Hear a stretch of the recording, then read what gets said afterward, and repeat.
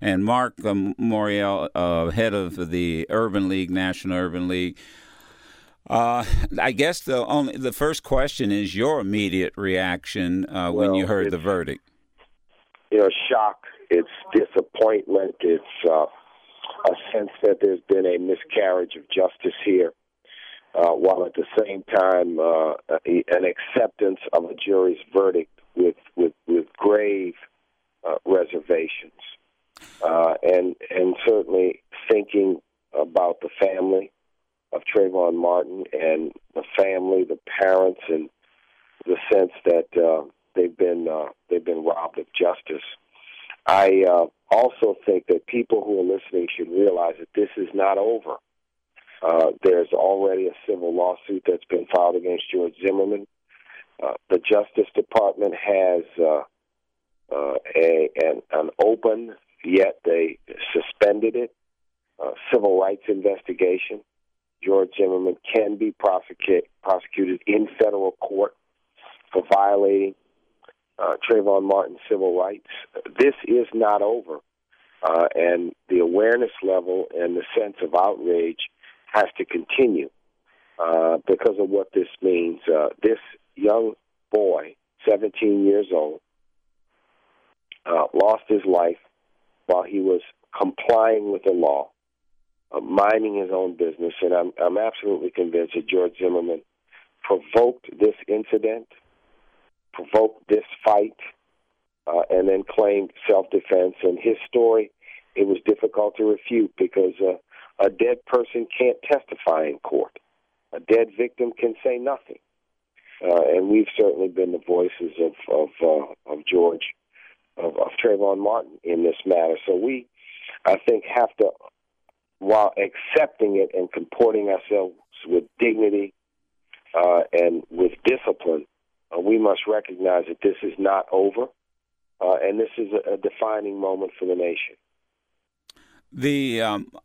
A young man called in who is a regular listener to the show and expressed respect for those of us who have been out, Mark. But he was very defeated, and he said, it just doesn't make any difference. This is just not going to work. What do you say to the other young African Americans and others, and particularly to that young man who, has now thoughts of revolution in his mind, and he just says it's not going to work? We have to straighten up our backs. Reacting in an undisciplined, precipitous way, while it may be heartfelt by some, has never, ever advanced our cause in this nation. And I look back, Joe, that the difficulty of this and the challenges we face are considerable, but they are not as challenging as the difficulties that the generation that went before us faced, the 1950s, the 1960s, and the challenges that they faced fighting a battle when they had no elected officials or few elected officials on their side, when they were going to separate and segregated schools and lunch counters and water fountains. That was a different time, and they waged a moral crusade to change the nation. They overcame great difficulty, and I think this demonstrates why we have not yet overcome. We've not yet arrived. This is not a post-racial America. This is not a utopian society.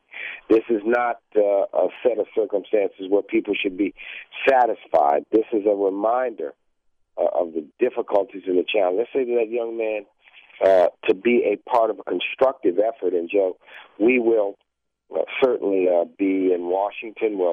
We'll be in Philadelphia. The National Urban League is. The NAACP is meeting in Orlando. We'll be meeting in Philadelphia in a couple of weeks for our 103rd conference.